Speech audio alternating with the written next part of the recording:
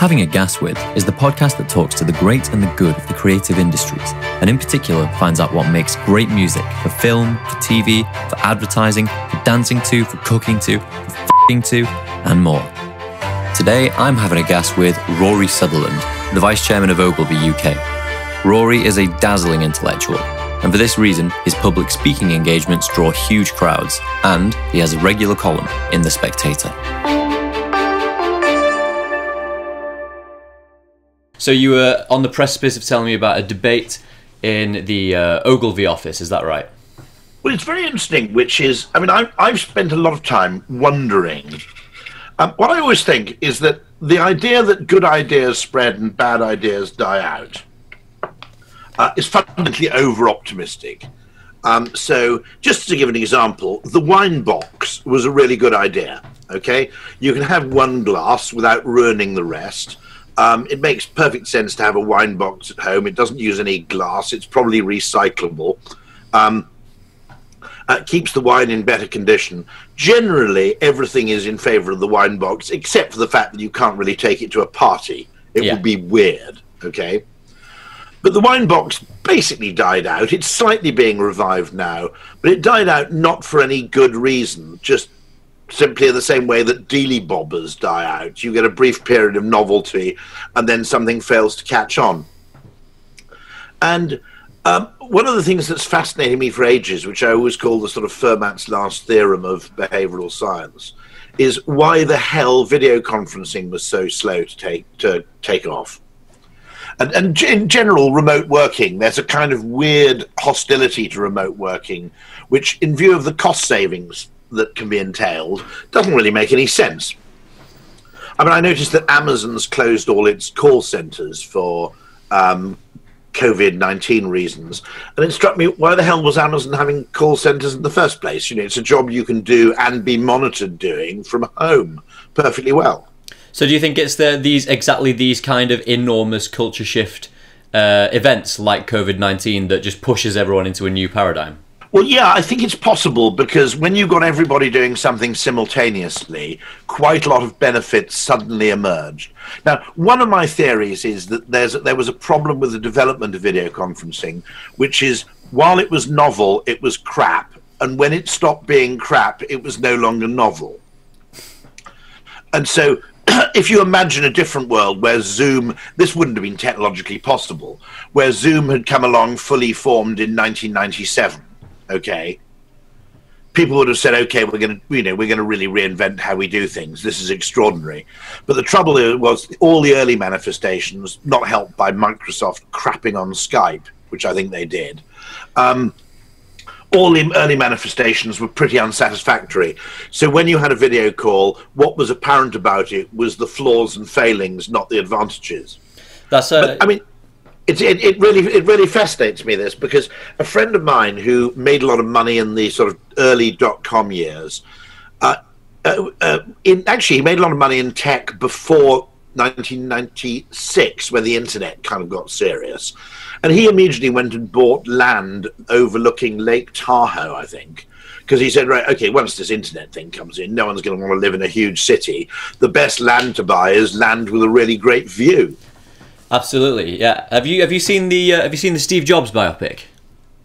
I have, yeah. At the very beginning, you see Arthur C. Clarke saying, eventually computers will be able to fit inside someone's home and we will no longer need to work in cities. A lot of people prophesied this. Now, it's worth remembering, it's mostly, as with Arthur C. Clarke, older people who don't want to live in cities for other reasons. Equally, I don't know where you live, by the way. Do you live in London? No, I'm in Manchester, so I'm right in Manchester. Of course you are. You're in Manchester, yeah. An interesting question is, certainly if you take mega cities like London, if you had a 3 or 4 day week in the office and then 4 days to spend where you liked, would people be quite so keen to live in Shoreditch if you had not a 4 day weekend, but effectively the other 4 days when you weren't working in London, you could be in kind of Brighton or Margate or Herne Bay or whatever you wanted to do. And my hunch is that there'd be quite a pronounced exodus if you shorten the physical working week by 1 day. What do you think about people's propensity to do work when they aren't in a social working environment? So if they're in their own homes? It seems to vary quite a lot, A, by the nature of the job, and B, by the nature of the person. So it's actually, I think it's a two-way street. I mean, David Ogilvy famously wrote that he never wrote a single thing in the office. He never wrote an ad or a book or an article. He had to go home to do that stuff because in the office there were too many distractions. And I think there's certain types of work, writing being the critical one, or what you might call deep, prolonged thought, where actually you're better off at home than you are in the office. Genuinely. Is that where you do your writing when you were writing? Yeah, I don't write anything in the office. I agree with David Ogilvy there. I find it impossible because I can't quite explain it, but you know how cats, before they go to bed, do that weird business where they kind of rotate round and round in the same spot? Yes. In a weird kind of way, before you can get writing, you need to perform sort of similar kind of rituals and practices which look a bit absurd in a public space, possibly, or just require a degree of solitude. Yes, was it Benjamin Franklin who took what he called air baths, where he would sit without any clothes on at the beginning of the day? Yes, you're absolutely right. Yeah, absolutely right. Yeah. And so that kind of thing, you know, whatever helps. And this varies a lot, by the way, which is some people demand absolute silence. Now, I'm not remotely bothered by noise. I could actually, you know, I could work in a crowded cafe or restaurant, but I couldn't work where I was surrounded by a lot of people I knew, or where people would come up and talk to you, understandably, because the trouble with email is you can't tell whether someone's doing something deadly serious and writing a, a really complicated proposal, or whether they're just replying by going fine. So, I for all sorts of reasons, I don't think I've never written a Spectator article in the office, always at the weekend or in the evening. Never written any journalistic stuff at all in the office. If I have to write any kind of talk or article or new business proposal, I have to go home. Now this varies a lot. I mean, just as some people are massively sensitive to noise, and I'm not particularly bothered. I mean, I would argue that, I mean, I think my point is it's not really about getting rid of the office altogether, and that was where I think people got it wrong.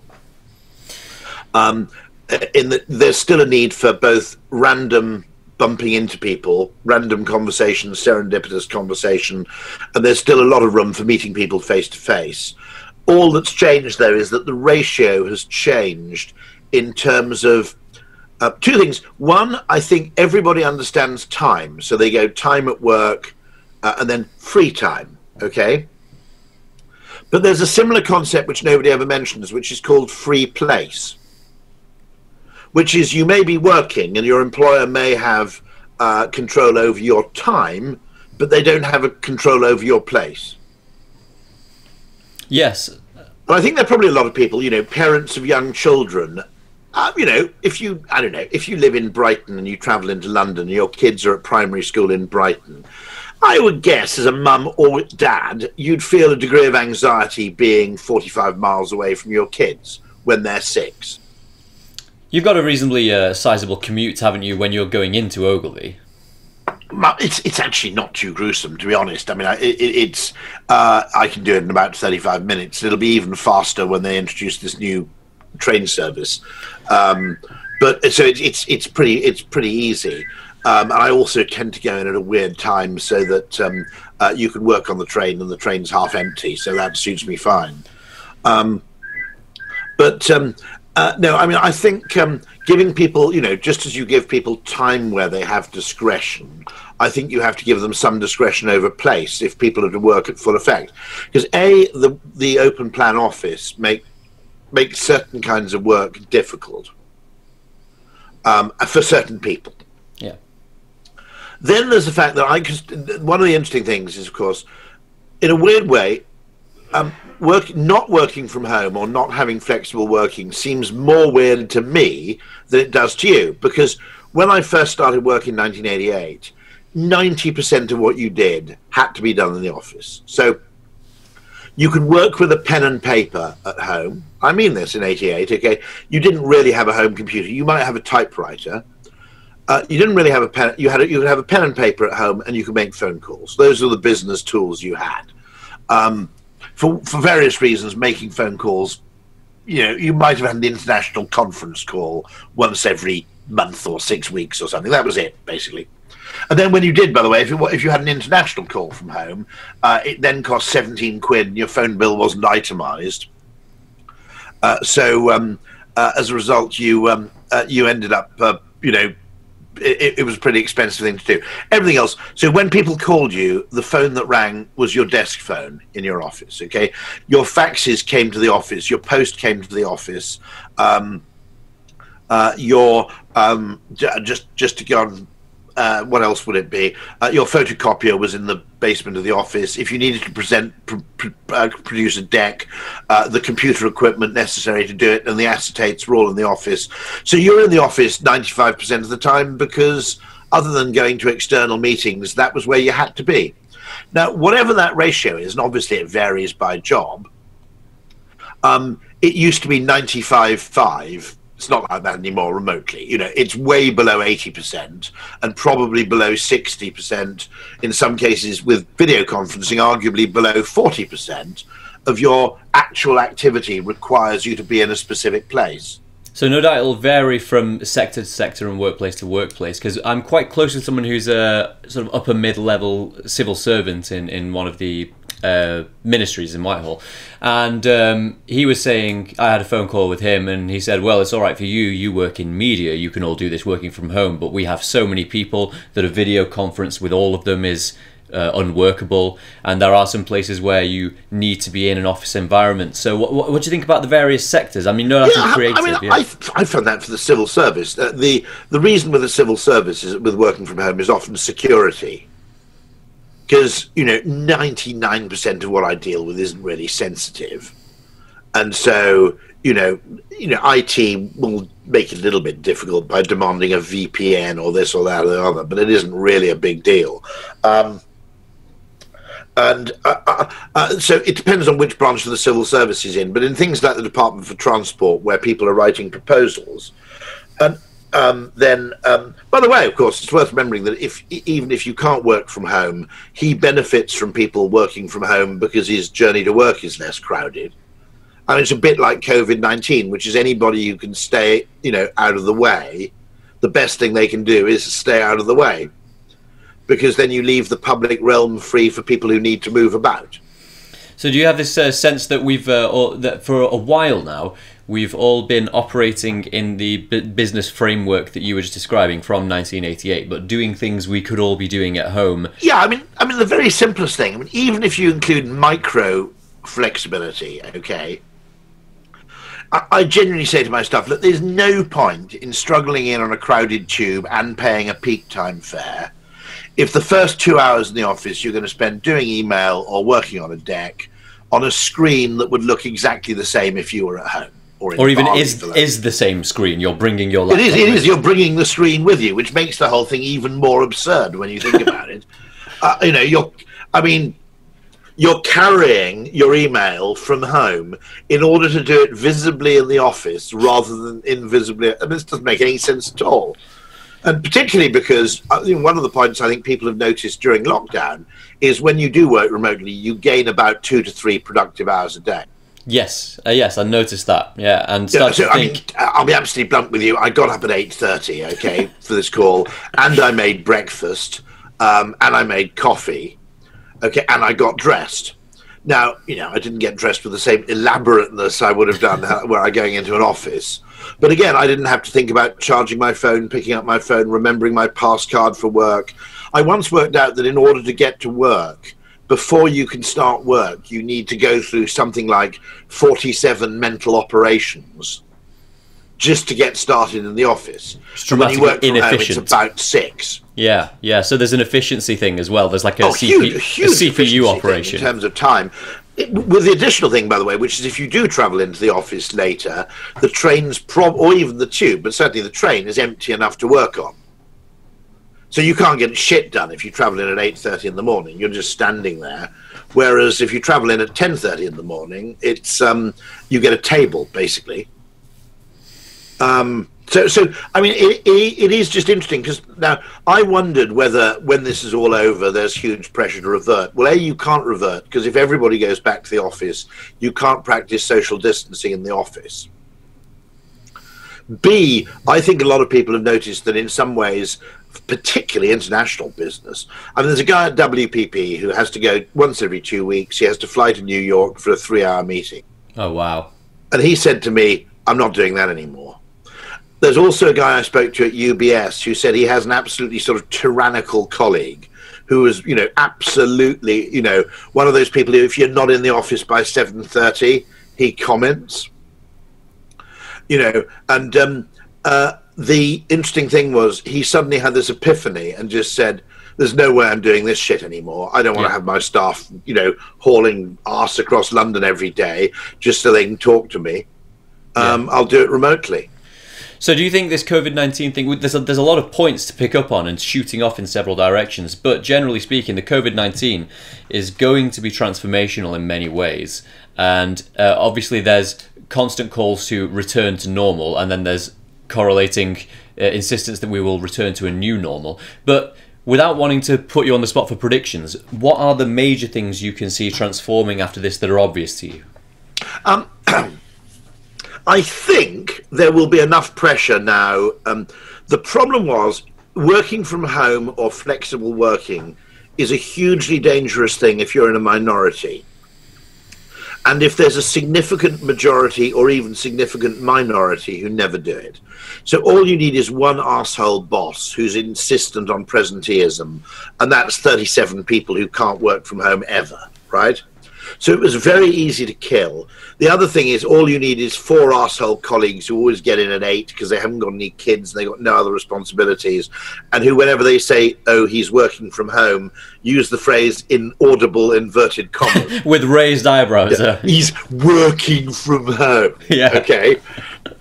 All you needed was something like that, and then the practice became unattainable, not through any lack of productivity or effectiveness, but simply because of social norm pressure. And so it's a really, really interesting question, but I think enough people have probably seen the light, that both in terms of, you know, my argument for Ogilvy is, look, in future, when you have a significant meeting, you have to offer a video conferencing alternative. Because, you know, you can't have everybody in the meeting who wants to be, because it'll be too crowded in any case. Secondly, it's a major waste of time. I mean, you know, what I notice is I can have this call at 9 o'clock. You could have had it at 8 o'clock. I wouldn't have been that bothered, by the way. Whereas if you ask for an 8 o'clock meeting in the office, oh, fuck it, I've got to get up at 6, you know, Yeah. You know, or 6:30 at the very latest. And I'd be kind of, oh, Christ, you know. Actually, you do have to get up at 6, because when you commute, it's not just the time of the commute. It's the time you've got to allow for shit going wrong. So, you know, if you've got any kind of important meeting in the physical space, you've got to add a half-hour buffer onto that again, just in case your train gets shat on. So for each individual interaction in the normal world, let's say, there's handles on either side. Yeah, so a breakfast meeting, you know, from 8:30 to 10, you know, there was one actually quite interesting, a very interesting person talking. And, you know, I would have been tempted to go to the breakfast, but I actually attended it remotely because it was only remote. Oh, this is a really interesting talk. And then by the time the talk finished, it was 9:30. I'd get on with my working day. Okay, perfectly happy.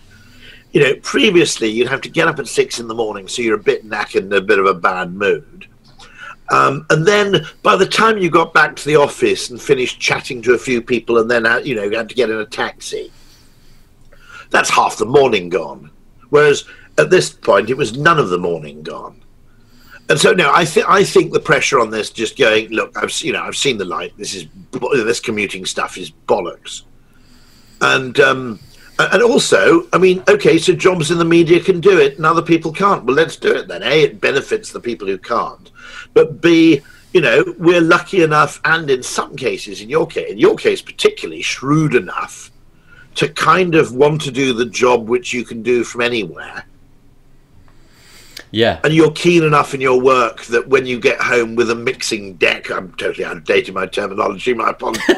No, there's one there, but yeah. There is, okay, when you get home with all that kit, you won't immediately start watching, you know, Jeremy Kyle or whatever. Not that that's on anymore, but you won't immediately just start watching QVC. You will actually get on with some work.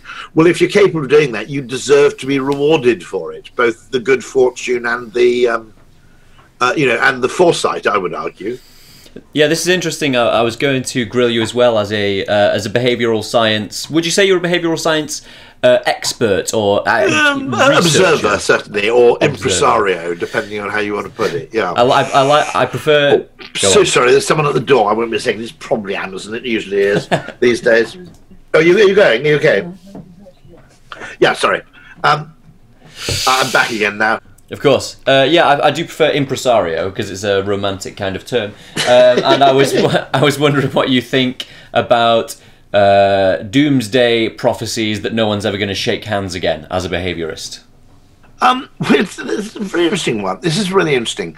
I do worry. I mean, the Behavioural Insights team, and I'm not saying they were totally wrong on this because it's very, very complicated. They suggested you shouldn't lock down too soon because of behavioural fatigue. To be honest, I think if you had your time again, you'd lock London down a bit earlier and other places maybe a bit later. Because it's very uneven across the UK. One advantage of being a very small country like Ireland is you can kind of take regional action. And probably easier in Germany too, actually, I don't know. But the interesting thing there was that my worry is slightly the opposite, which is we do acquire a kind of mild agoraphobia, in that, as someone was saying, you look at television footage of people and you go, "What are you doing so close?" Yes. If you look at old television footage, they're far too close together, And I do feel mild anxiety if I have to go out. If I had to board a train, I'd feel pretty anxious about it, which is weird, isn't it? I mean, it's, And what's also significant is we've all done it simultaneously, because I think we get a bit of this. If you go on holiday to rural France, when you first get back to London, you find the crowding massively frustrating. I can't stand this. This is just stupid, because you spent 2.5 weeks in the French countryside or somewhere like that. And of course, what's interesting about this is everybody's done the same thing simultaneously. So they'll all be feeling the same way. And I wouldn't go so far as to say we'll never shake hands again, but there are going to be some really interesting things. So I was talking to people about the prospects for the revival of African safari tourism. And I said the problem now is that they're not frightened of Africa, they're not frightened of lions, they're frightened of Heathrow Airport. Absolutely, yeah. What did you make of the actual government behavioural strategy? Because it looked to me like, well, the problem began to be taken seriously on about the 11th of March, properly, as a nation, and then by the 23rd, the Prime Minister had said, don't go outside for 3 months. And it happened astonishingly quickly.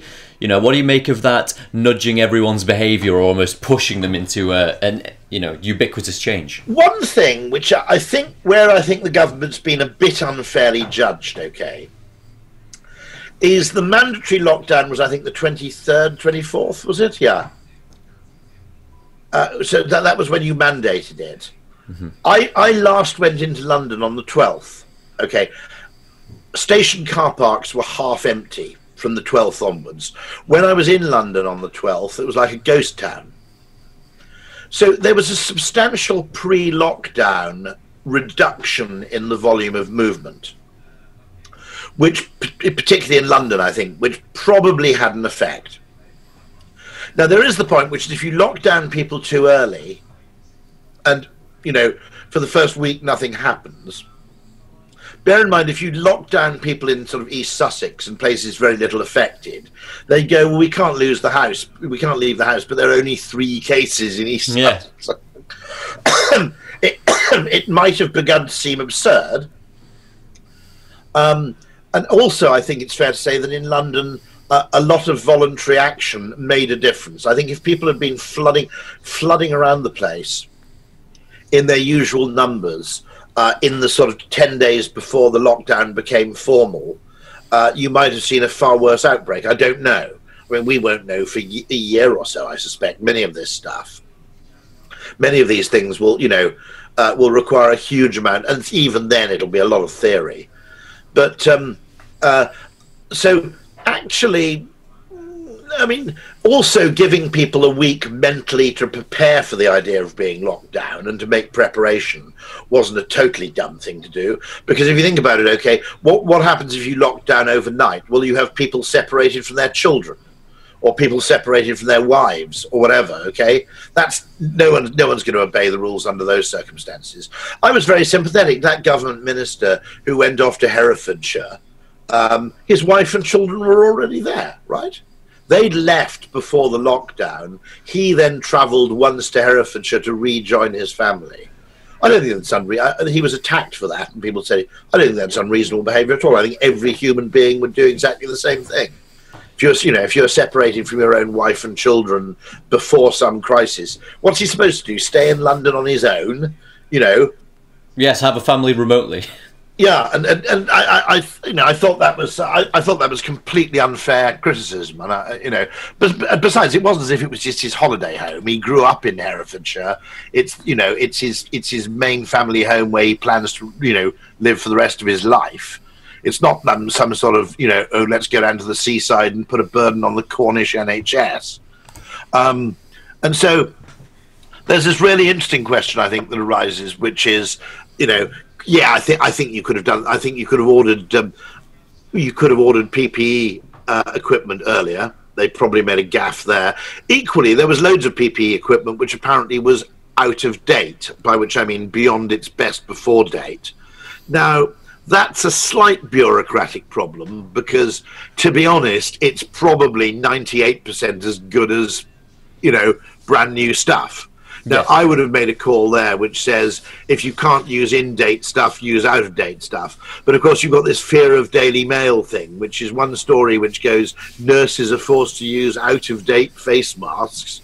And, regardless of the actual implications of this, I'm not saying it's perfect. I'm just saying that sometimes the kind of bureaucratic rulemaking can lead to decisions which are fine under perfect circumstances, but which are pretty dumb in cases of crisis. It's very difficult to say, because what was weird is that Italy got hit earlier. We did have a kind of warning with Italy, but you wouldn't have expected Northern Italy to get hit first. You would have expected somewhere really international like London or New York to get it first, in a way, wouldn't you? Not that Milan's not international, but it was kind of towns around Milan. Yes, it was very small towns in Northern Italy. What the fuck's going on? I have no clue. Your conventional explanation would be, okay, the greater the volume of foreign travellers passing through, the more large airports you have, the more likely it is that these things are going to spread. So there's something really unusual. Someone said that a football match, there was a Spanish-Italian football match, Valencia playing somewhere or other, and there's a general sort of school of thought which said that might have been a sort of super-spreading event. But it's very weird, isn't it? I mean, here's... Yeah, I also noticed, because you were mentioning frustrations there with public perception of what's been going on, and the fact that, well, in terms of government policy, you can almost never keep people happy anyway, that it's always going to be ripe for criticism. I noticed that for basically the last 5 years, rightly so, there's been a call for less and less disposable/reusable plastic, and then as soon as this came along, there's a demand for more and more reusable. More disposable plastic. I know. Yes. And the irony is, Starbucks, I think, serves everything in China now, where it's reopened, has to serve everything in paper cups. But it's very difficult to make predictions, because when this happens, generally you could look at history and say the British have a pretty good record of kind of doing what you're told. It's not quite Germany, but equally, now that will vary by age group a bit, which it always would, I imagine. I bet there were teenagers going out in the Blitz and shit like that, and it also vary a little bit by locale and so on.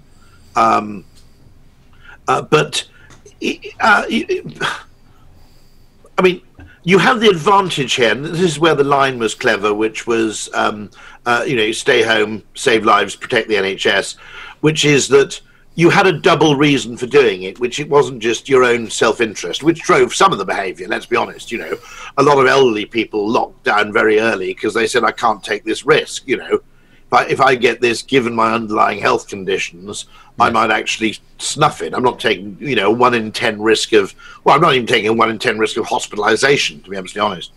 But there was also a combined, what you might call higher order public benefit and selfish benefit.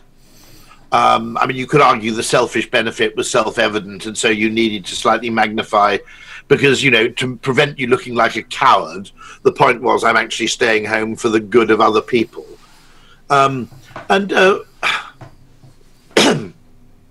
To be honest, this is an unfashionable view, but we're slightly helped in this in Britain by the unpleasant nature of British tabloid journalism, which under normal circumstances loves nothing better than to shame people, which can be a bit annoying. But in cases where you need kind of national collective action, the tabloid's shaming skill set is actually quite useful. Yeah. You know what I mean? The ability to go, look at these people, they are idiots, they're a disgrace to their, that's not a worthless talent, actually.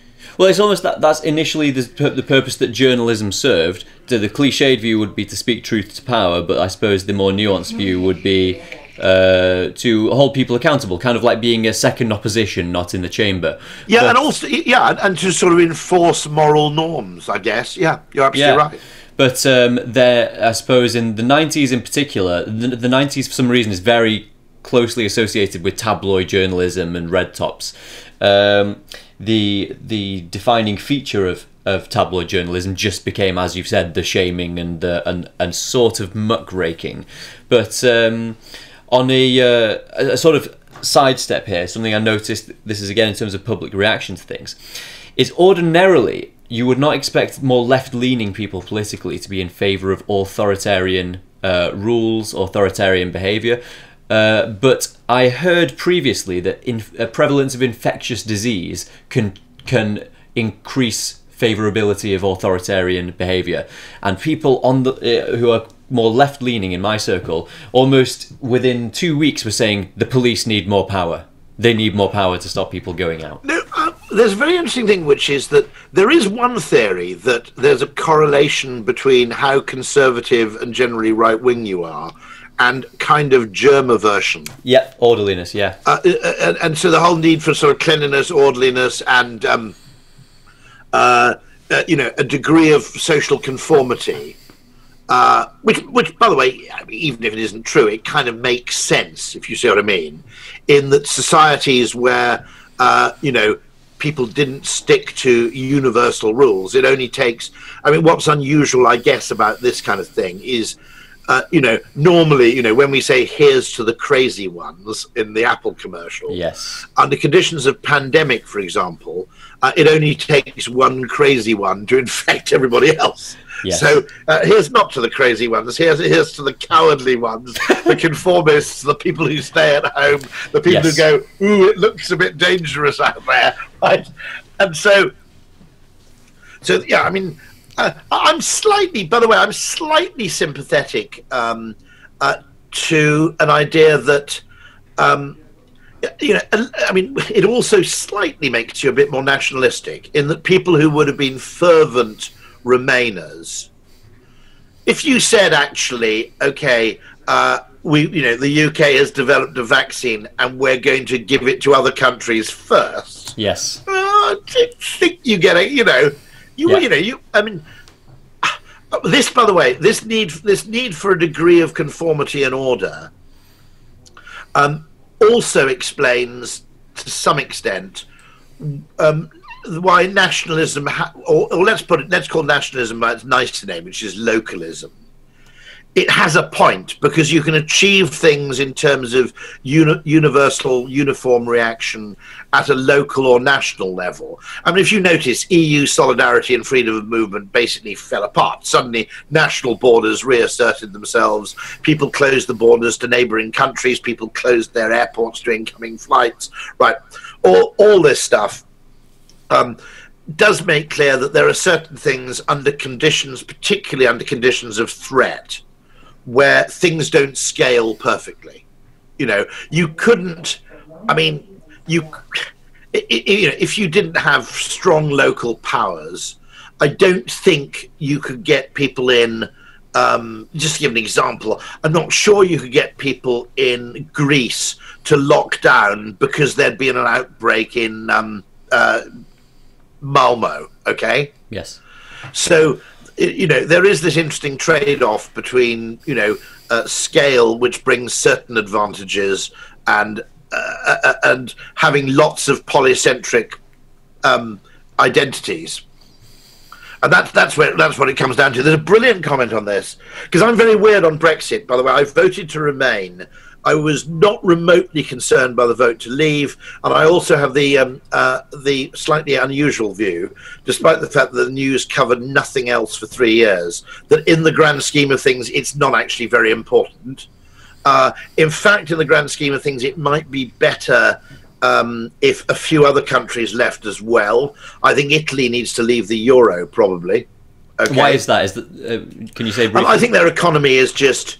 by the way, this wasn't intentional. I don't think it was planned, but essentially what the euro does is it keeps the Deutschmark, which doesn't exist anymore, really, really low, so the Germans can export lots of shit.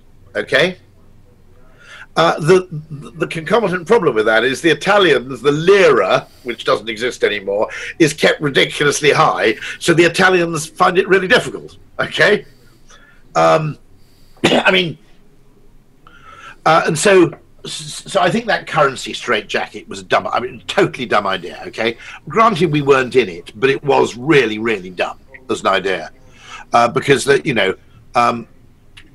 and so I'm not sure it'd be all that bad if Italy left and a few other countries left, and partly because, by the way, it would just be a healthy thing if countries felt they could leave. Because I think the problem with the EU wasn't the fact that it was a bad idea; it was the fact that everybody thought it was inevitable. Yes. And once you stop thinking this thing is inevitable, you start thinking about it more intelligently. So do you think from like a sort of a nation behavioural perspective, whilst it may be politically and economically unfeasible in the current state to keep the European Union as a kind of opt-in, opt-out organisation, that might have been what eased tensions about it, if people didn't feel like, well, we voted to leave and now we can't leave? I mean, you could probably achieve a lot of what the EU achieves through simple voluntary coordination. Like, you could say things like, it would be a good idea, wouldn't it, if we all legislated so that mobile phone... Now, there would be cases where this didn't work, because countries would refuse to comply.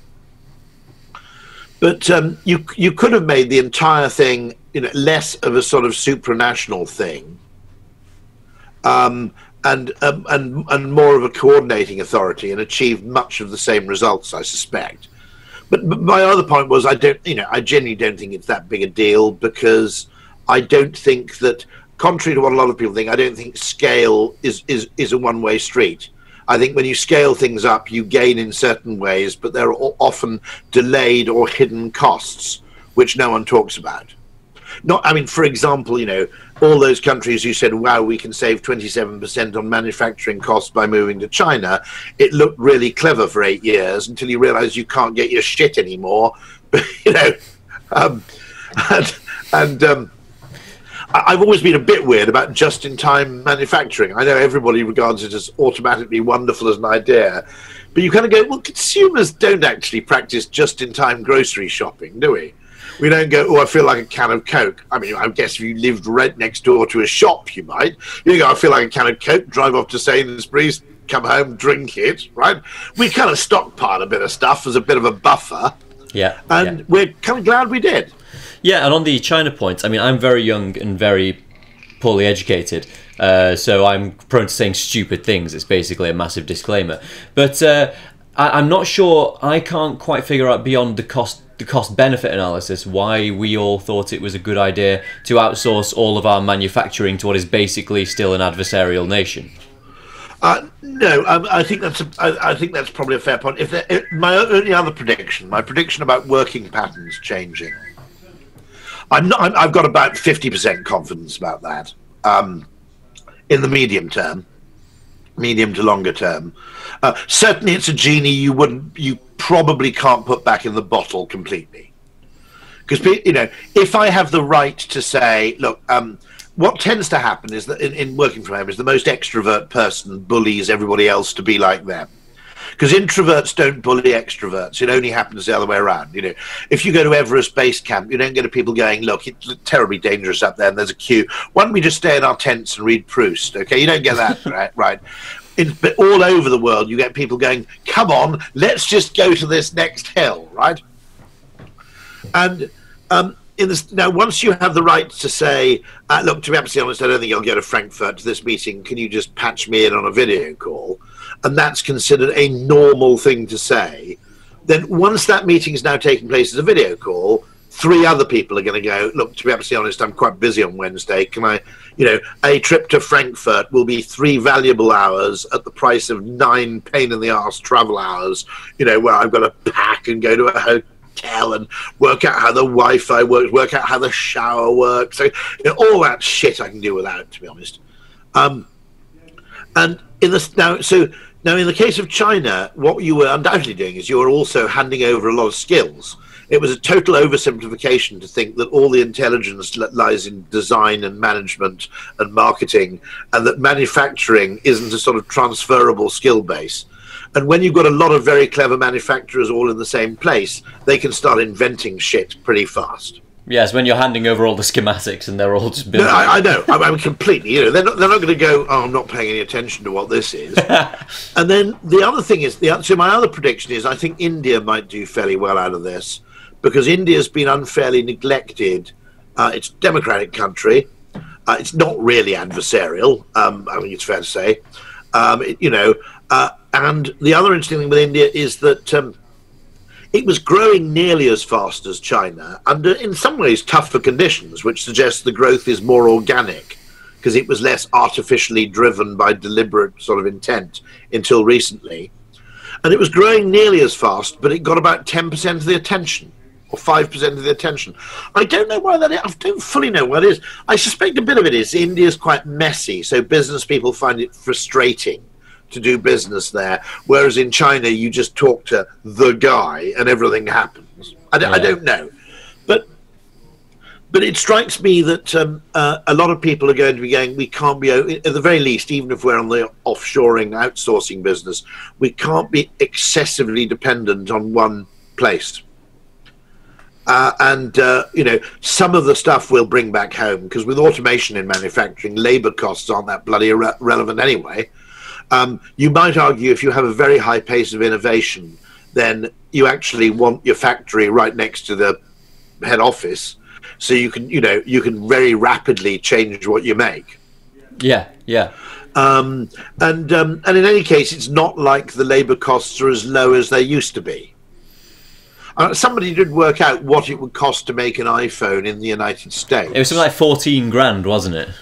No, well, you see, it depends how you do it, I think. Yeah. Because actually the labour component of the iPhone is pretty small now. And so, no, I mean, there are things, undoubtedly things, which would cost insanely more to make there. You know, I don't know what textiles would be or other things like that. But I've got a vague memory, you know, quite a lot of this, by the way, is probably a price that consumers would be willing to pay just for the knowledge that it was made locally, and also for the knowledge that you, you know, and for the company's own reassurance that they weren't, you know, they were far less at risk from, you know, extraneous events. Yeah. I wanted to take another sidestep because there's a couple of sort of manholes we've skipped over that I thought were quite interesting. And so one is permeated this whole thing, which is about Zoom. And I know you've been quite fanatical, or I'd say passionate about Zoom for a while. No, in fairness, I was a bit of a voice crying in the wilderness. Yeah. In that I've been an advocate of, I mean, there are other video conferencing solutions are available. So, you know, Blue Jeans is very good when I've used it. There are a few other ones I've used which have been excellent. I'm not a huge fan of Microsoft Teams, despite the pressure we get to use it. Some of them were. I mean, Skype. I don't know what Microsoft did with Skype, but they seem to have crapped all over it. Well, that's exactly what I wanted to kind of get your take on. I wanted to figure out, in your opinion, maybe just from a user interface perspective, or maybe more than that, why is it that Zoom has really sort of caught the golden snitch on this one, whereas Skype hasn't received any attention at all? I actually think the interesting thing is, this is really interesting, because when Zoom started, okay, and all through its existence, it's been up against competing offerings from Microsoft, not so much Amazon, although you can kind of video call over the Alexas, Facebook, WhatsApp, Google, okay, every single big player plus Cisco, okay, have all been in this space. And yet, and indeed, their investors, when they went around looking for startup cash, their investors, a lot of investors just said, look, what are you getting into this category for? It's already baked. It's done. Yeah. Right? And they were convinced, for various reasons, that there was still huge untapped potential, which I think they were undoubtedly, well, obviously right about. But I would have agreed with them at the time that this is still heavily underused as a technology. And what they did was, first of all, it was built for the cloud, which means that the heavy, grunty processing work goes on in the cloud, which means that one person's shit computer doesn't ruin the experience for everybody else, I guess.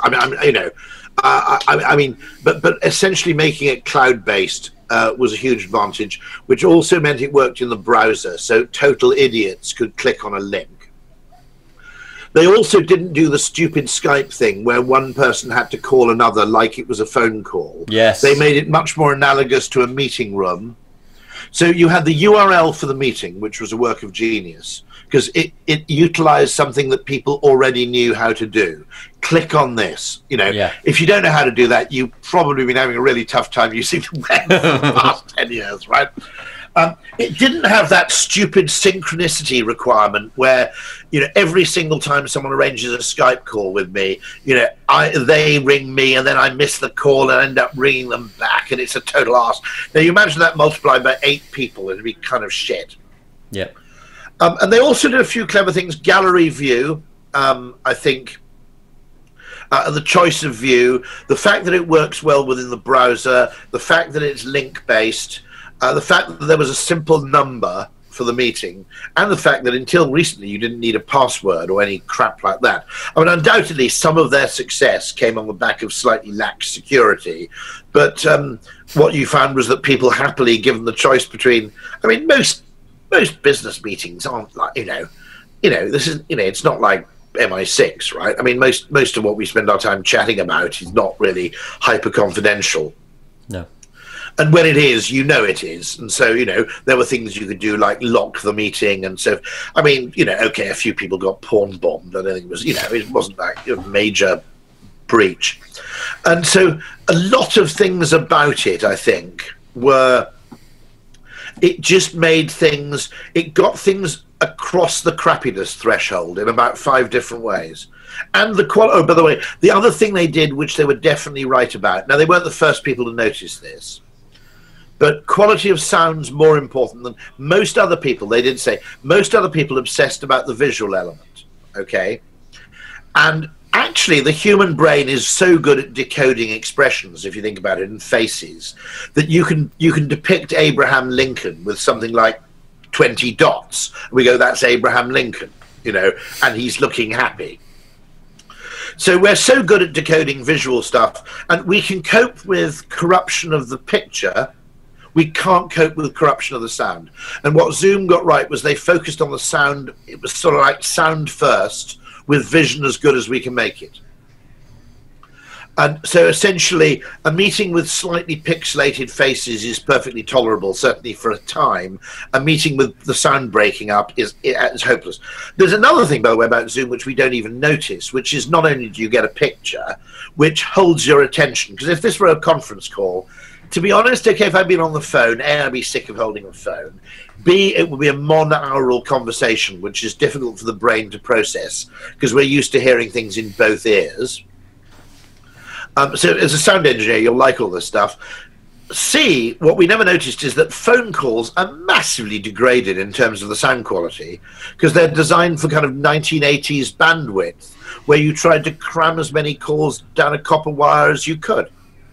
And so when you lose all the timbre and nuance, I quite often record podcasts on a thing called Zencaster, which is probably even better than Zoom.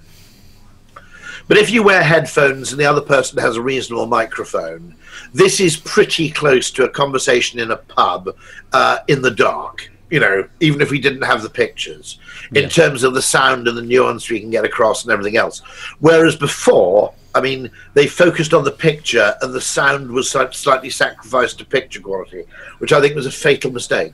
And it's that happening a lot in advertising production, but I won't bemoan that too much. Oh, what you mean? The pictures are great. The soundscape is dreadful. Yeah. No. I mean, no. At the moment, that isn't so much the case because you've got great sound studios, particularly in London, hoovering up all the work, like 750 MPH, brilliant team, Waves, Jungle Studios. They're all great.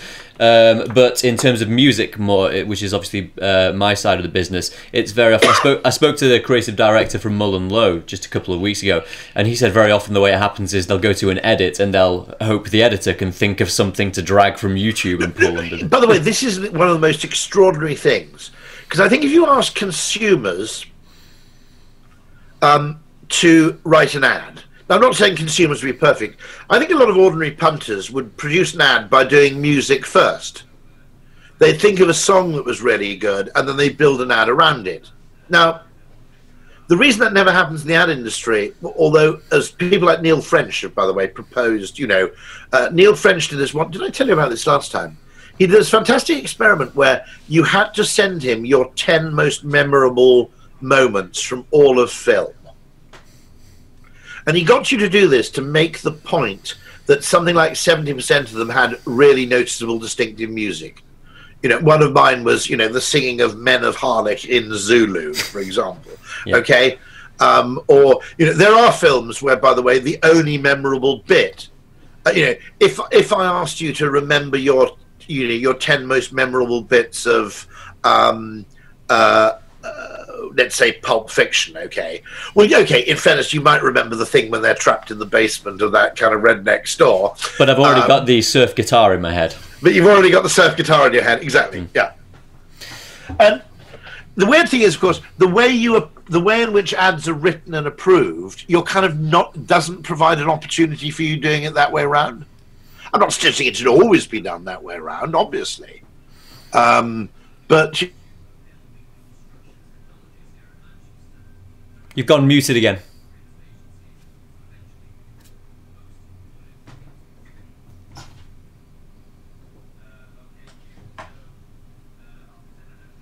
Oh, yeah, got you again. Got again. Okay. Yeah, it went unstable for a second. Without the use of the music, I don't think Curb Your Enthusiasm, say, would be a third as popular as it is. And he more or less was determined from the off to get that particular theme song, and also, you know, the extraordinarily clever use he makes of... There's quite a bit of Gilbert and Sullivan in it, isn't there? Strange. Yes. So he'll play Three Little Girls from School or something will be put in. But there's something there which is, you know, there's a whole thesis to be written on the genius use of music in Curb. Because it kind of keeps the whole thing rolling in a way that without it wouldn't quite work. Yeah, and there's also the case that... Seinfeld, of course, similar. Yes, absolutely. And a lot of what's done in advertising is, of course, sync, as opposed to, you know, we're composers. We are also supervisors, but generally we compose music for picture. And it's very popular because to synchronize pre-existing music. I think part of it's because the music's already there. You don't need to brief someone, which is kind of cumbersome in a lot of people's minds, particularly producers. But so because that's already there, it's very attractive, and also, you know, a couple of directors, well-known directors, made it very appealing to synchronize pre-existing music and give it a new flavor by putting it on the film. Scorsese did it a lot. Tarantino, as you said, did it a lot. But it's made... Well, I don't know what I'm too young to kind of know what the price of syncing music to picture was in the 90s, say.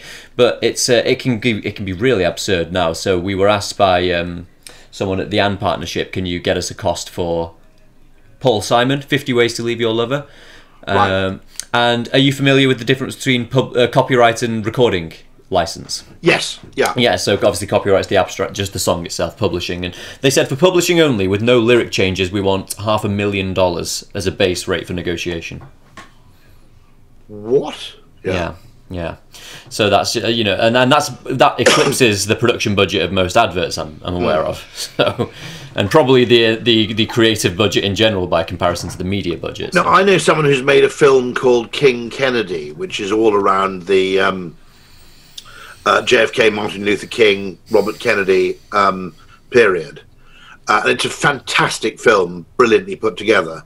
The problem is that without music, it doesn't quite work, because you need the music of the period, and essentially you run up against just absolutely impossible demands. And it's an interesting question, by the way, about whether you could make that system more efficient. I think it's a really interesting question whether you could. I don't quite know what the mentality there is, but I suppose the argument is this is only, there is the argument that obviously a song can become so indelibly associated with a brand that it's therefore useless for other purposes. Equally, I have a very funny view here, which is a weird one. I mean, in Withnail and I, they were able to get a Beatles track, weren't they? Because George Harrison was co-producer of the film. And I think the Beatles have made a mistake being so precious with their legacy. Because they're going to become unknown to future generations. So the weird thing is, I mean, it doesn't make sense if you consider the relative fame of the people. But all of us would hear Brown Eyed Girl or I'm a Believer by the Monkees. Yeah. Just in our surroundings, we'd hear it being played 10 times more often than we'd hear... all Beatles tracks almost. I mean, they don't seem to be played very much on the radio, weirdly, do they either? I'm not sure about why they're not played on the radio so much. Because I don't know much about radio. It's a different world from me. But I do know that, yes, the... Do you know if you got anything like 3 o'clock? Around 3, 4? I don't know. I'll find out. I'll find it in a second. Carry on, sorry. My apologies. The Beatles, yes, they... I don't know about the radio, but I know that they're incredibly expensive for sync, so they were famously synced on Mad Men for, I think, $250,000. And if you want to buy any of their vinyl LPs, a market which is having a huge resurgence, they're still the most expensive LPs at about £25 a pop.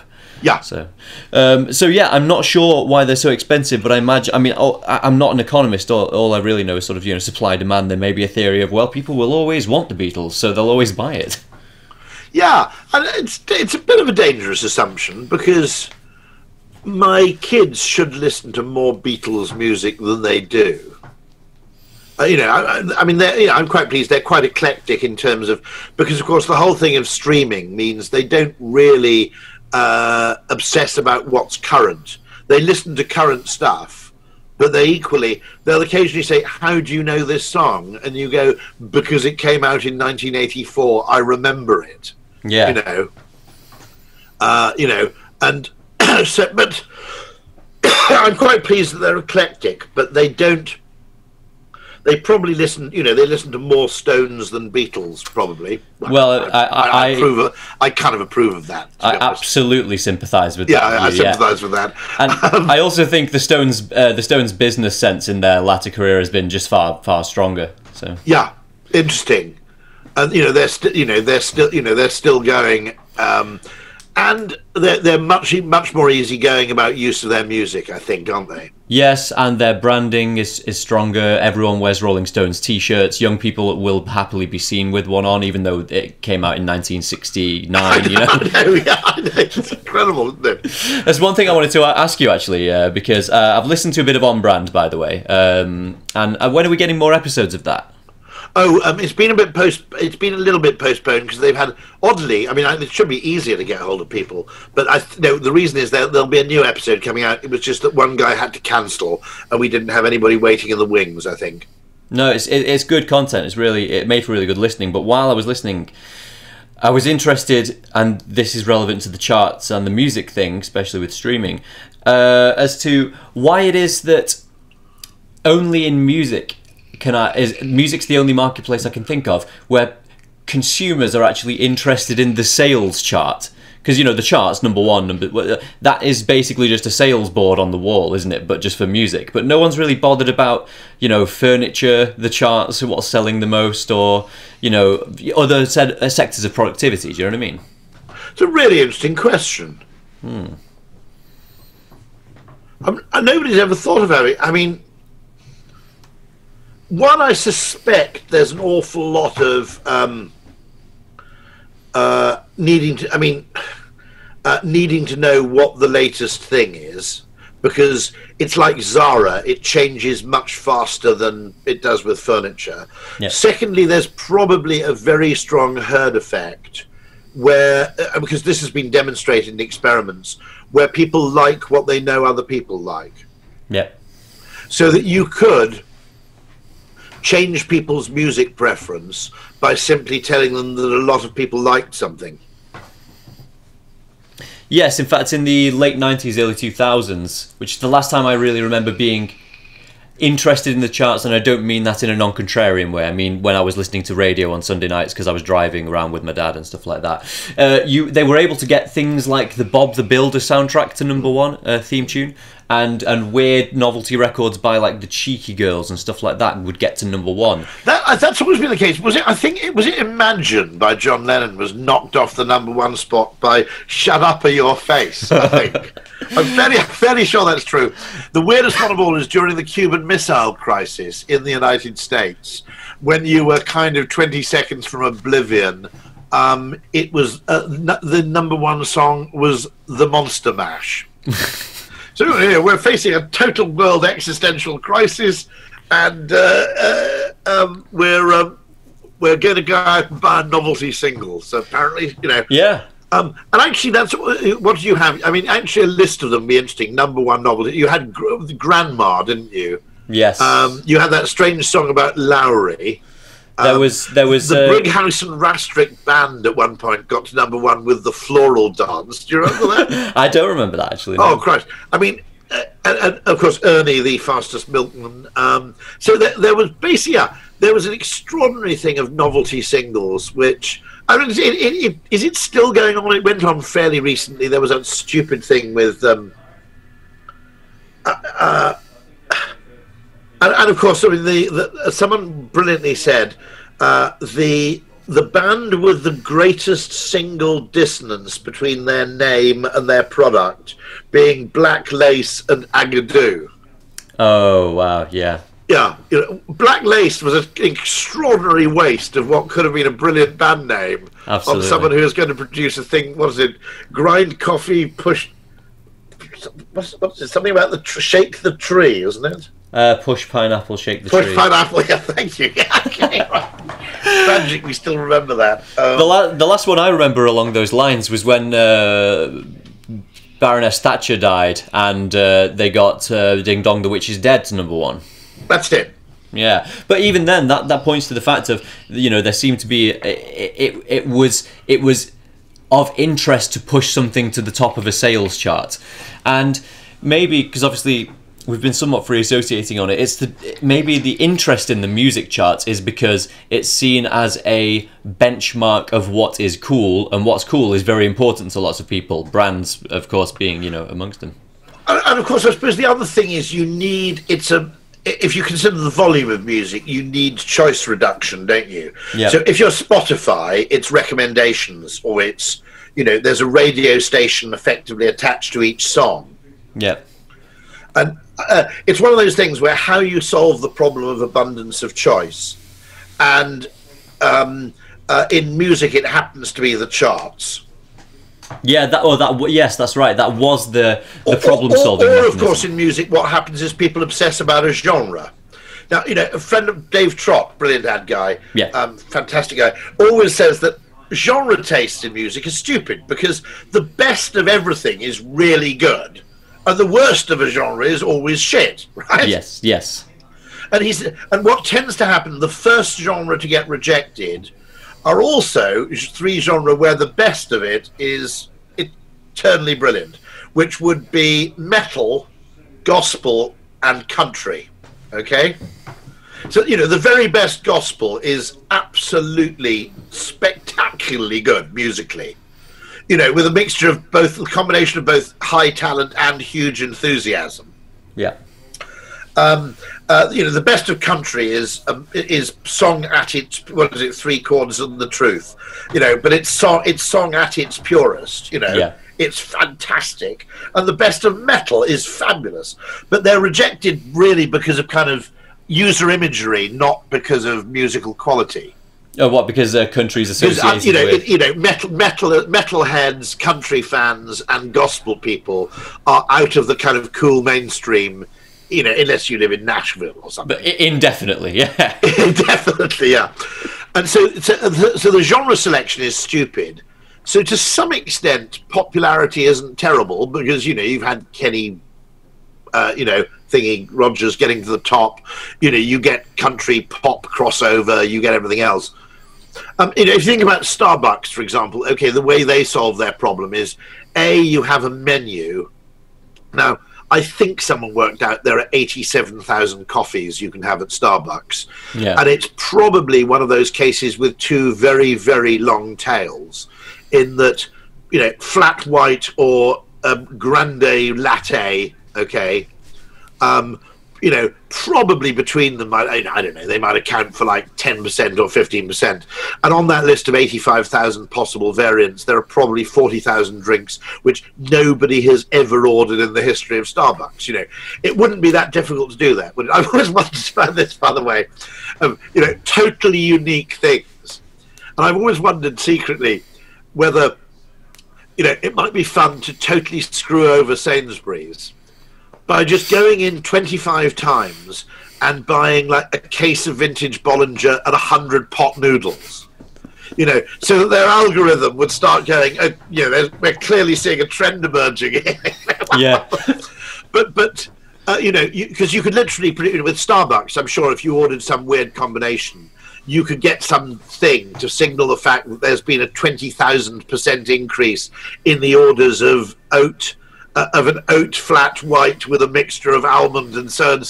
If you order that combination, you can completely create a kind of weird statistical anomaly. Well, that plays right into a huge branch of your thinking, which is that rationalism isn't always the optimal solution, because in the instance that you're describing there, the rational solution is, this is getting ordered a lot, let's stock an awful lot more of it because the trend is on the way up. Yeah, you got it exactly, yeah. So it has a huge knock-on effect on distribution. Yeah. Which is, and distribution has a huge knock-on effect of sales. And all of this leads to the fact, by the way, that like most other patterns, nothing's linear. I mean, this is, by the way, this brings us back to coronavirus, which is, you have this calculation of R0, which is the average transmission rate of the virus. And of course, it's an average. Now, what we don't know and what we need to know is what's number 1 in the spreading category. In other words, what was the incident which led to the greatest level of spread? Because if you got rid of that and 200 similar types of behavior, you'd probably solve the problem without universal lockdown. By which I mean, to take an true extreme cases, building work in the sunshine probably has an incredibly low, I mean, guessing here, but I think it's a safe assumption, an incredibly low likelihood. Builders don't generally snog each other when they meet. They get on with their own shit, and they've got quite a lot of space to work in. Not difficult to go and isolate to a degree. That the bloke in the crane is miles from everyone else, and it's kind of outdoorsy. Yeah. And there seem to be fairly, fewer cases of outdoor transmission, except in crowds, like football crowds. Yes. On the other hand, if you have, a coprophiliac orgy at a ski resort, skiing is absolutely disgusting. I think they really should, clamp down on it. Then, that's likely to be a super spreading event where if only one person's affected, you're going to have a hell of a lot of people who are not only infected themselves, but then all go back to different countries.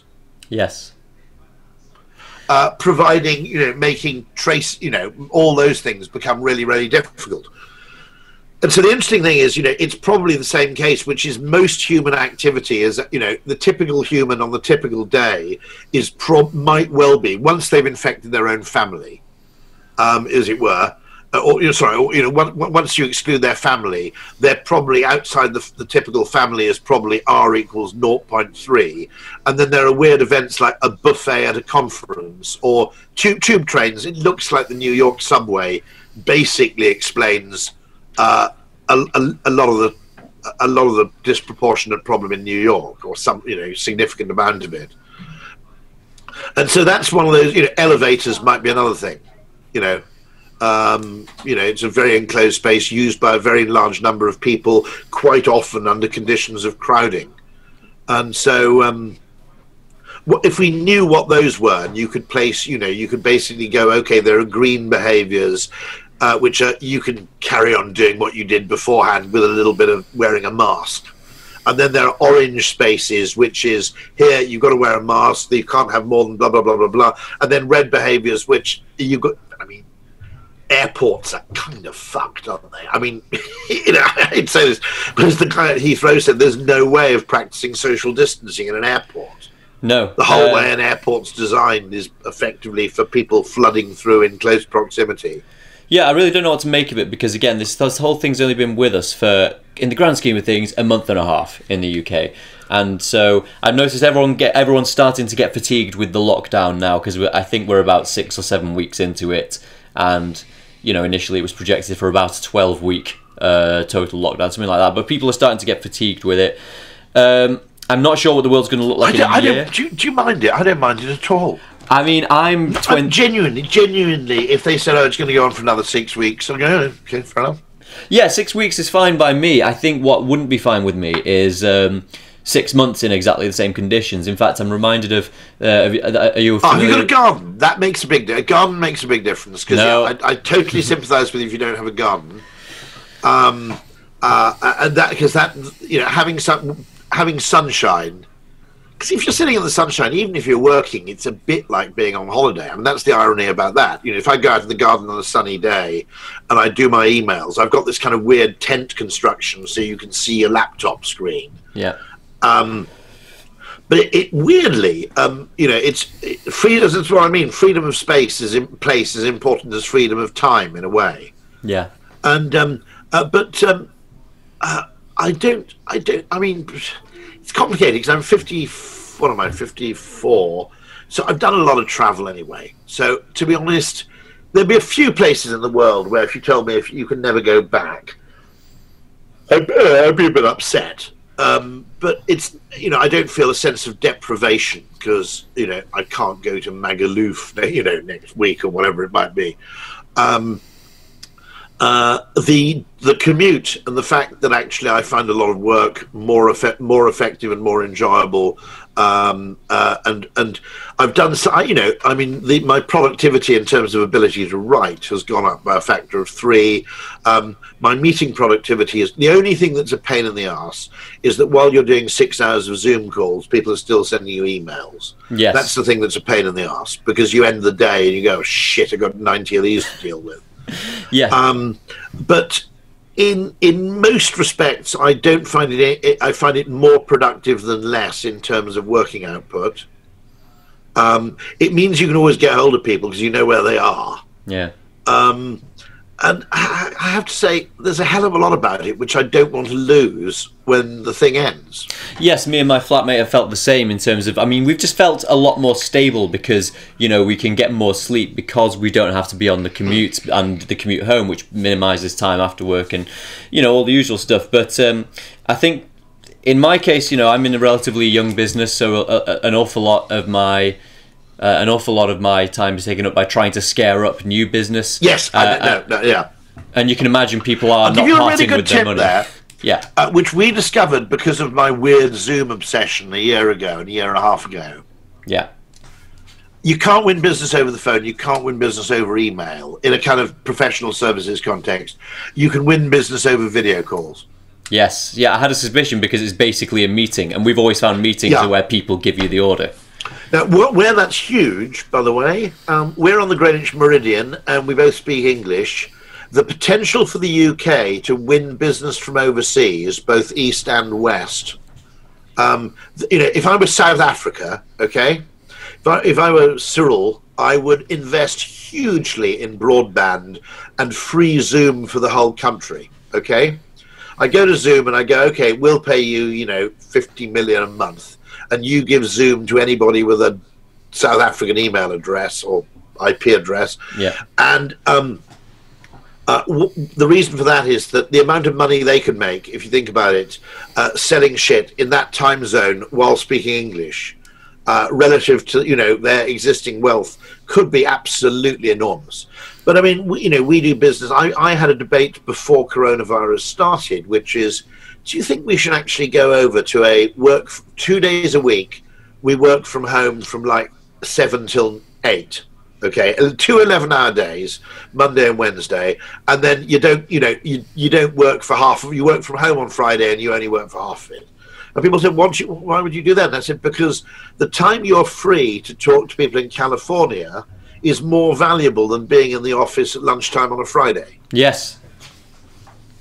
And similarly, if you're willing to get up at 7 o'clock and have a chat with some Australians or some people in Singapore or Wuhan or whatever. Yeah. That's more valuable than being, bumming around on Friday lunchtime. Yeah, yeah. I think there are people in the city, aren't there? There used to be people when I worked in Canary Wharf who effectively kind of worked a different time zone. And I always thought that was a really interesting existence. Yes. And so maybe we'll see you could see, I don't know, for Ogilvy, the sea containers, or working from home, you've got the Singapore team, and you've got the Tokyo team, and you've got the LA team, or people who just correspond with their time zones. Yeah. And so you could have an element of that, which is I'd be happy doing both, to be honest, because if I don't have as I said 7 o'clock a 7:30 a.m. meeting in London means I've got to get up at 5:30. Now, as someone who's genetically a night owl, I think there is some scientific basis for that people Yes. have different preferences. I'm a huge night owl. So I find getting up at 5:30 in the morning unbelievably difficult because, the time I'm most likely to finish writing something is 1 o'clock in the morning. Yeah, yeah. And so, and I think what it is that if you stay up late, it creates what Paul Graham calls, maker time. In other words, it's uninterrupted time where you can genuinely immerse yourself in something. And I find most of that between sort of, 8 and 1 in the morning. And, and by the way, if I'm going to work from 8 till 1 in the morning, which I quite often do, why the hell can't I have, 10 a.m. to 2 p.m. off to sit in the sunshine? Because if you think about it, when you sign up to an office job, you sign away 5/7 of your daylight. Not Yes. quite, because you're on holiday a bit, but pretty much. Okay, I mean, we do have a balcony at work where I suppose you could sit and work, but I mean, you're sacrificing a hell of a lot of kind of fresh air and daylight. Yeah, it's often something I saw people bemoaning in the winter months. You get up in the dark and then you come home in the dark. Yeah, oh yeah, and that is those 3 months where that happens are really grim, aren't they? And it'd be worth a bit of historical analysis for why we ended up this way. My suspicion is it has something to do with agriculture or early factory production. That's the hours of work. The school holidays and the university holidays are certainly driven by agriculture. Sweden's weird because their main holiday month is June, July, not July, August. Yeah. Because it's all around midsummer, and presumably I don't know whether the harvest was different. But it's very clever because Swedes can go and book holiday property in June, you see, when Yeah. it's dirt cheap. That's why you've never heard anybody complain, I couldn't get on the beach. All the Swedes had taken the sun lounges. Yeah. There are not so many of them as well. But there you go. So you could be the. But they go on holiday at a different time to everybody else, which is kind of genius. Maybe you could deliver that advice. I don't know. Maybe you get to bend the ear of politicians every now and again. You could. I mean, it would be interesting to stagger school holidays. Would be an interesting thing to do. A lot of it's just the coordination problem. Why is it? I mean,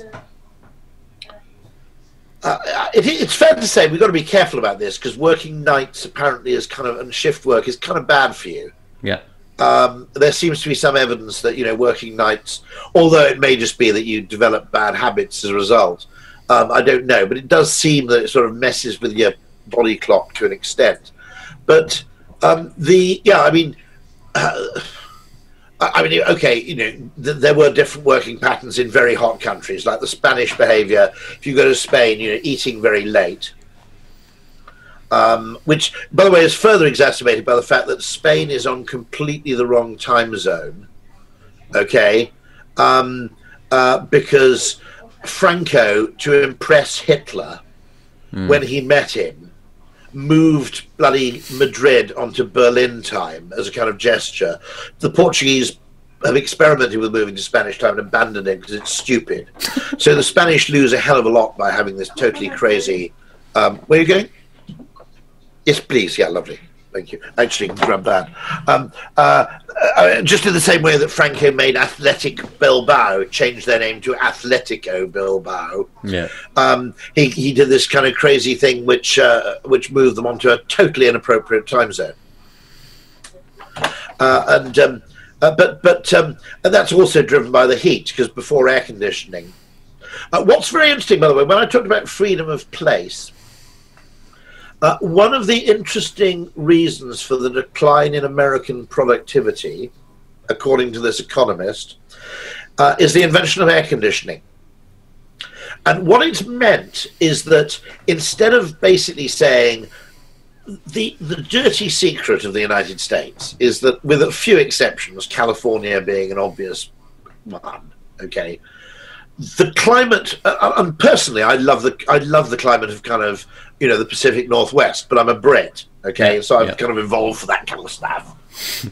Okay, the climate in places like New York is shit for half the year, right? Yes. And it's too fucking hot in the summer, and it's ghastly when it gets really cold. I mean, it's vicious, and really, really viciously cold, the way I've never encountered in Britain. Maybe in that 1970, what was it? There was one winter, wasn't there? But the extraordinary thing is that, of course, a lot of places were too damn hot rather than being too damn cold. And air conditioning, Phoenix had a population of 35,000 in 1930. It's now got a population of about 3 million.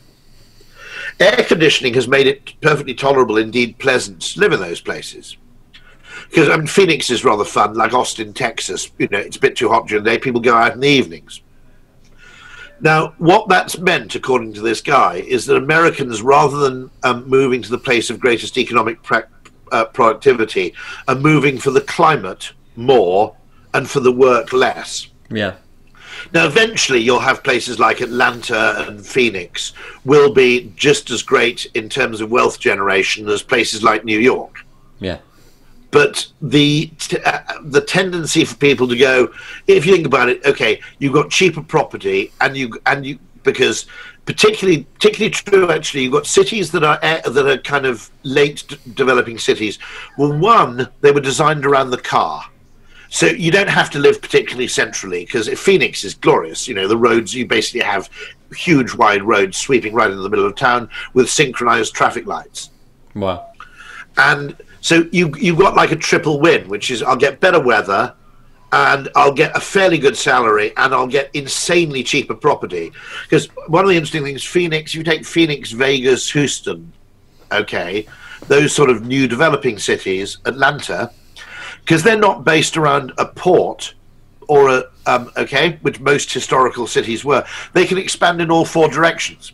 They don't have like a frontier on one side. So you don't have this great big line where effectively the centre is somewhere close to the shoreline and everything else is concentrically around you.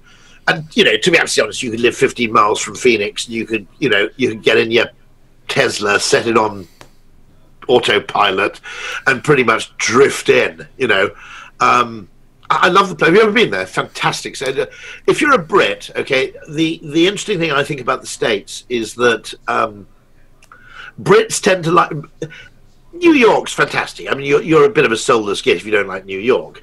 But at the same time, it is just kind of London on acid. Yeah. It's a European city at a huge scale. And I think what Brits like when they go to the US is weirdly very American cities like Chicago and LA, which objectively you could argue were worse than New York. But on the other hand, it's the contrast we like. And what I loved about Phoenix was just this contrast, where every single European city is predicated on the need to cram everything into as small a space as possible. And in Phoenix, it really is the case of you've got a city, but you go into your hotel room and you discover it's a suite. You go and order a suite, and they go, no, all the rooms are suite. What suites? What the hell? We've got so much space. We just thought we'll chuck a few extra rooms on. And your parking space, there are actually little spaces between the parking spaces for you to open your door and to make it easier for you to park, because, hey, let's just waste another 15%. And it's so wonderful. So they've got this kind of European cities where everything's just too small. They've got this kind of United Arab Emirates kind of approach to excess. It's like, well, another 10 of those. What's the next door guy done? He's done. We'll do 15. Okay, it's fabulous. Yeah. So we're about to come to an hour and a half, and as always, there's way more I would like to talk to you about. So we'll have to do another one of these in a couple of months when the timeline is clearer. See what's happening. The other weird thing about Phoenix, by the way, is that thing of it. Yes, but it's a dry heat, which everybody jokes about, is absolutely true. By which I mean, if I'm in Singapore, I find the heat oppressive because it's heat and humidity.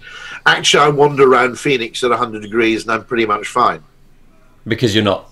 No, there's no problem with that. You just keep yourself a bit hydrated, and it's actually really, really nice. Yeah, I was in the most unbelievable humidity of my life last year. I was in Mexico in July. On the coast? It was at the, I can't remember the name of the Aztec ruins. I know the one you mean. Yeah, my daughter's been there, yeah. Yes, it was the most appallingly uncomfortable experience in service of great culture I've ever had.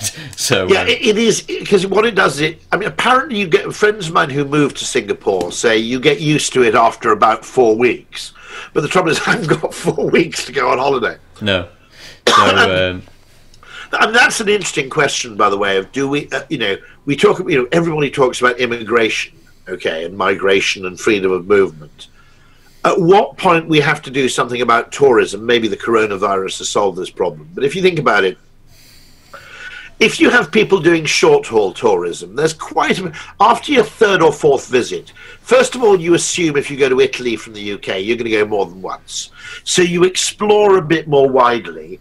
And then on your third or fourth visit, it gets quite nuanced, because your friend said, actually, Lucca's quite nice, or there's a small town just outside Lucca, and it actually becomes a bit kind of fractal, Okay, now, if you take long-haul one-off tourism, so you literally have a newly enriched middle class in the East who are all going to Paris on the assumption that they're only going once, then essentially you end up with 27 million people all trying to see the Mona Lisa. Because I'm not criticizing. This is not a criticism of what you might call ignorance. In that there are cities in China with a population of 10 million. I've never heard of them. Right? If you ask me to say what's famous in China, I would answer like a total moron: Terracotta Army, Great Wall, Forbidden City. And the wet fish market. Yeah, of course, yeah. Okay, if you're feeling a bit brave. There must be something else. I'm sure. Oh, panda. Yeah, let's say a panda, right? Now, okay, that's a total morons list to what's in terms of what's interesting about China. It really is cretinous, useless list. It tells you nothing about China, seeing those things. But if you told me I can only go to China once, for 2 weeks, I'd feel a huge kind of urge to see at least 3 of those things, and I know nothing about anything else. And so that's so in the same way, Japanese people who go, Houses of Parliament, Tower Bridge, right? You've got to see those. And then if you're Japanese or Korean, you want to see the Loch Ness because you've heard of the Loch Ness monster, because they're kind of obsessed with sea creatures, as you know. And you might go to Edinburgh. That's kind of it. And you can go, well, long-haul one-off tourism's basically idiocy, isn't it? It's just selfie stick rubbish. And so, I've often wondered, do you need legislation which is, you actually, you can't actually buy a return ticket anywhere. You've got to buy 4 of them. 4 of them, as in you have to go 4 times. On your first visit, I have to admit, I feel like I've never actually been to. Obviously seen the Statue of Liberty. I've never bothered to go to it. I have been to the top of the Empire State Building. I think yes, I have. Yeah, of course I have. Been to the top of the Sears Tower in Chicago. So you have to do a bit of if you go to Pisa, you've got to look at the Leaning Tower. Yeah. But what I'm saying is that if you made people buy 4 return tickets to the same place, then at least on their 2nd, 3rd, and 4th visits, they'd start to be getting something of the. Because I've been to the US a lot. And in fairness to my US tourism, I've been to the Grand Canyon, although in fairness, Grand Canyon is very big, so you don't exactly create an obstacle to other people seeing it. It's not like the Mona Lisa, right? But I've also been to things like the Wisconsin State Fair and Taliesin North and West, the Frank Lloyd Wright buildings, and I've been to the market in Philadelphia and a baseball stadium in Milwaukee, and that's what tourism is really about, which is getting under.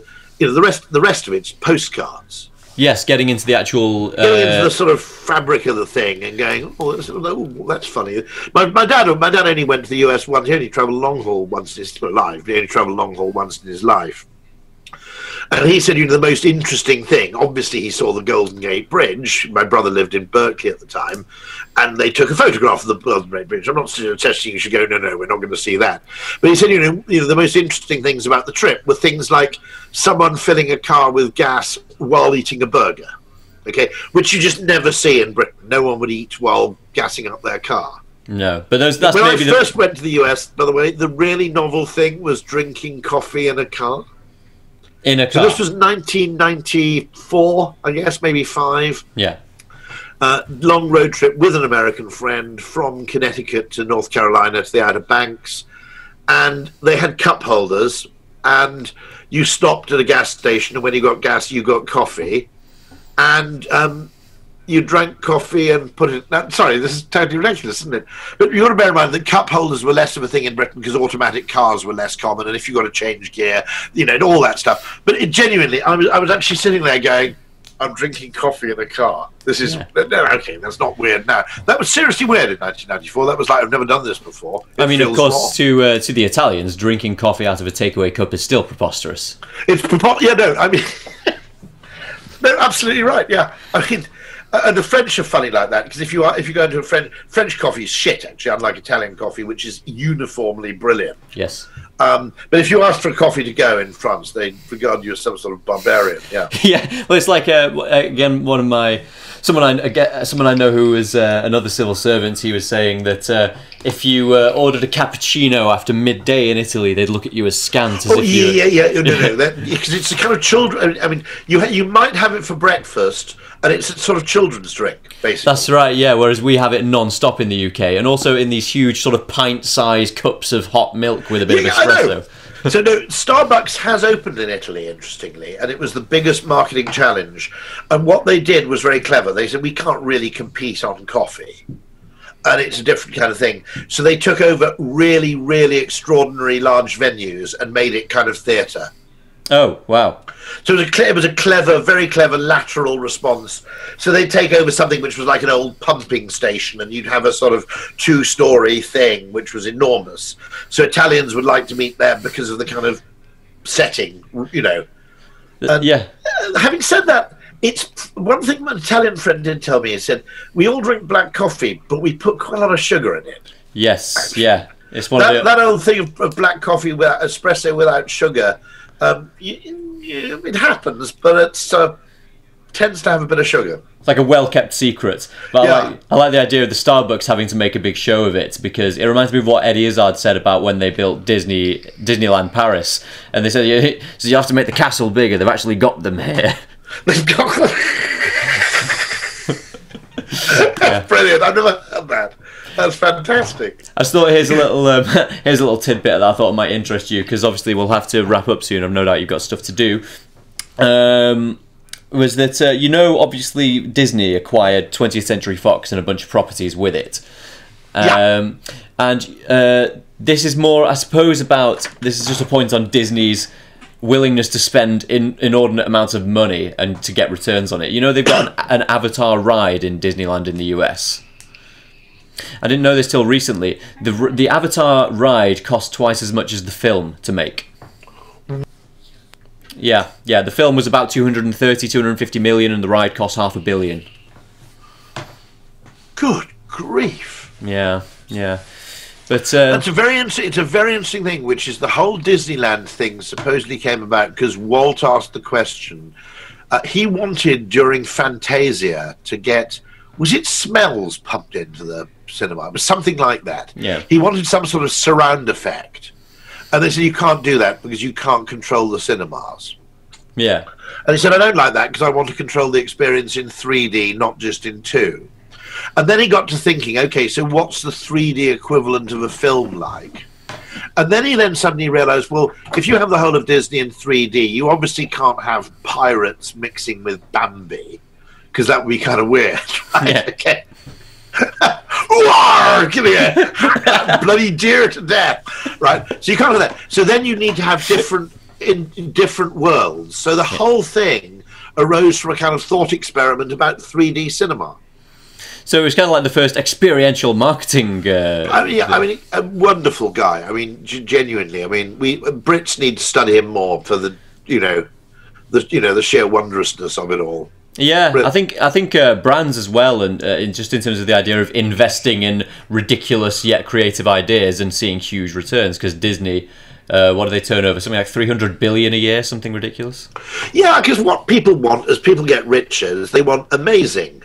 Yeah. And this is what the great mistake that I think most companies are making, which is they're trying to do, basically, let's make more crappier things at a slightly lower price. Yeah, more efficient, less amazing. And so, you look at what's really happening, okay?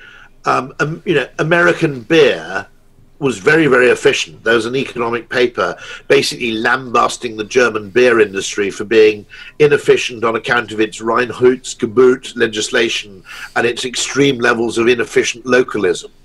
And I read this whole paper, and there was one acknowledgement that maybe German beer might have a superior quality. Bear in mind, this was written in the 1980s. Now, if you went to the US, the US has probably gone from the least interesting brewing nation in the world to the most interesting brewing nation in the world, precisely because it abandoned that kind of focus on, economies of scale.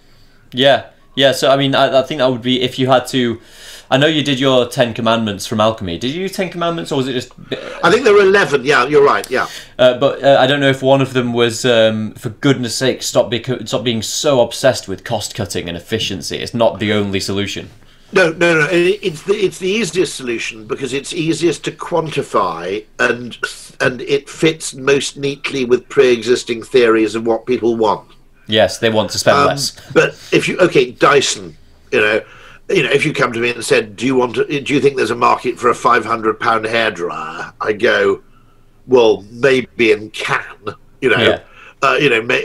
but basically I would have told Dyson to piss off. It's absolutely absurd notion. I mean, particularly true of the vacuum cleaner, which was a real distress purchase, and where everybody who was actually rich enough to spend £700 on a vacuum cleaner would be presumed to have a bloody cleaner anyway. Yeah. Employ a cleaner. So, it's interesting the extent to which people don't actually want what logic suggests they want. Yes. Well, and then we could easily circle back on the Henry Ford quote that everyone trots out, but faster horse, yeah, faster horses. So, right. Well, I don't know if Anna told you that the reason I was asking you to record this was because we've started our own podcast series, like everyone else has under the sun. Brilliant. But it's audio and video. If you're okay with that. Yep, absolutely fine. And so the only thing is, because this will have been recorded locally on your device, are you able to... I'll email you the link. It takes a while to come in because Zoom's got to process it. Yes. But I'll email you the link to everything as soon as... Or I can email you the files, whichever you prefer. The files will be good. Yes, I don't know, do you have my email address, don't you? Yeah, the only other thing I was going to suggest, by the way, for anybody in the sound business is there's a podcast on how to broadcast from home. Yeah. What's it called? Because one of the things that occurred to me is a load of people were weirded out by having to do this. Now, just by accident, I've done a lot of podcasts and I've made a few radio series. Yeah. So I'm familiar with the idea of talking to a microphone to an imaginary audience, as it were, which to most people feels really, really weird when you first do it. And actually, my contention would be, if I were recruiting people for Ogilvy now, I'd have a 4-day training course on basically what you might call broadcasting from everywhere, with a bit of cinematography, a bit of filmmaking grammar, a bit about recording equipment, high quality microphones, lighting, etc. Yeah. And because my argument would be that's becoming a form of literacy now, or numeracy. There's basically literacy, numeracy, and filmeracy, which is your ability to put together and deliver with your own kit and there must be, I don't know enough about it, and I need to learn. I'm going to spend 3 days finding out. I bought a drone the other day, and there's just a tip when you read about drone filming. It's actually much better filming things going backwards when more and more things are coming into view than filming going forwards when effectively you're just zooming in on something. Okay, it's the pullback shot, or even if you're getting really clever, the dolly zoom. Those kind of shots, which are better. Now, had I not read that sentence, once I read it, it was obvious. But there must be sort of 20 or 30 tips to sort of reasonable continuity, editing, which I'm not asking everybody to become Roger Deakins, right? But I'm just saying that if you can bring people up to a tolerable, just as when you teach kids to write, they might become Shakespeare, but they probably won't. But at least they can make themselves understood. Yes. And I think one of the things I feel very strongly about is that your ability to use technology to communicate in the best mode possible is going to be a significant determinant of, well, actually, it's an interview skill now, isn't it? Really?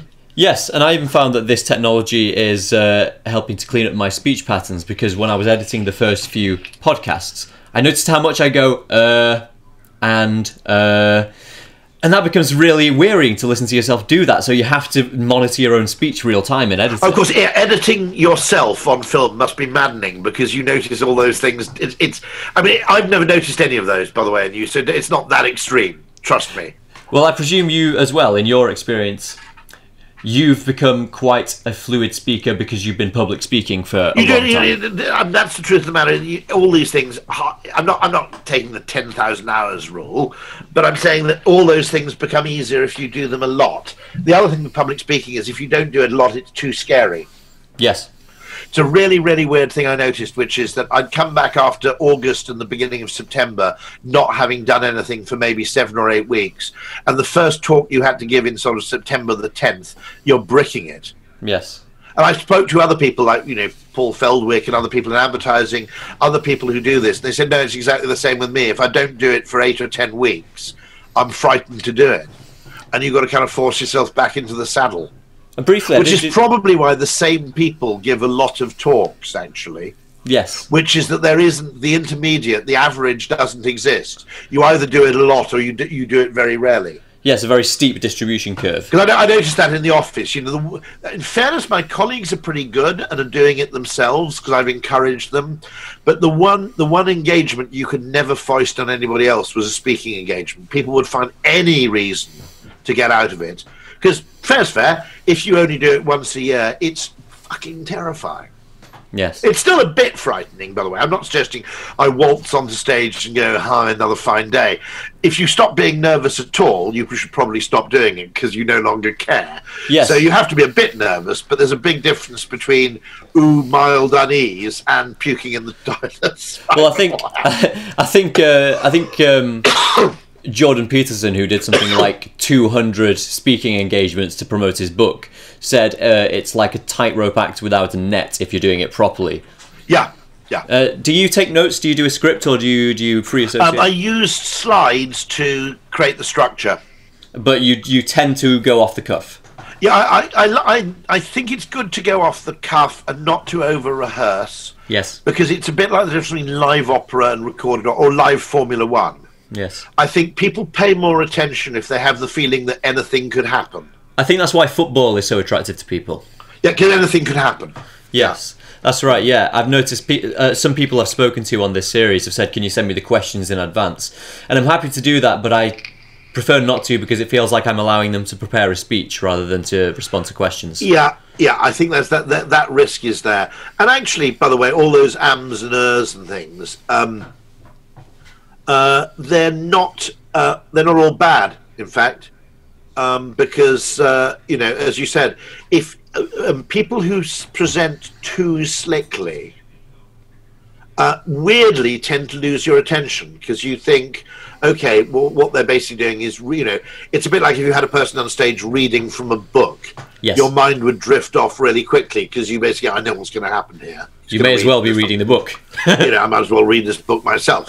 Whereas if you think they might go into some weird discursive thing, or make a gaffe, maybe, it just holds your attention a bit more.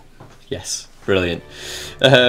Look, we've done almost 2 hours, which is very fantastic. generous. Okay, I better stop now, so I'll stop the recording. Speak soon. Bye bye. Thanks very much, Steve. Cheers, man. Bye. Thank you. Bye bye.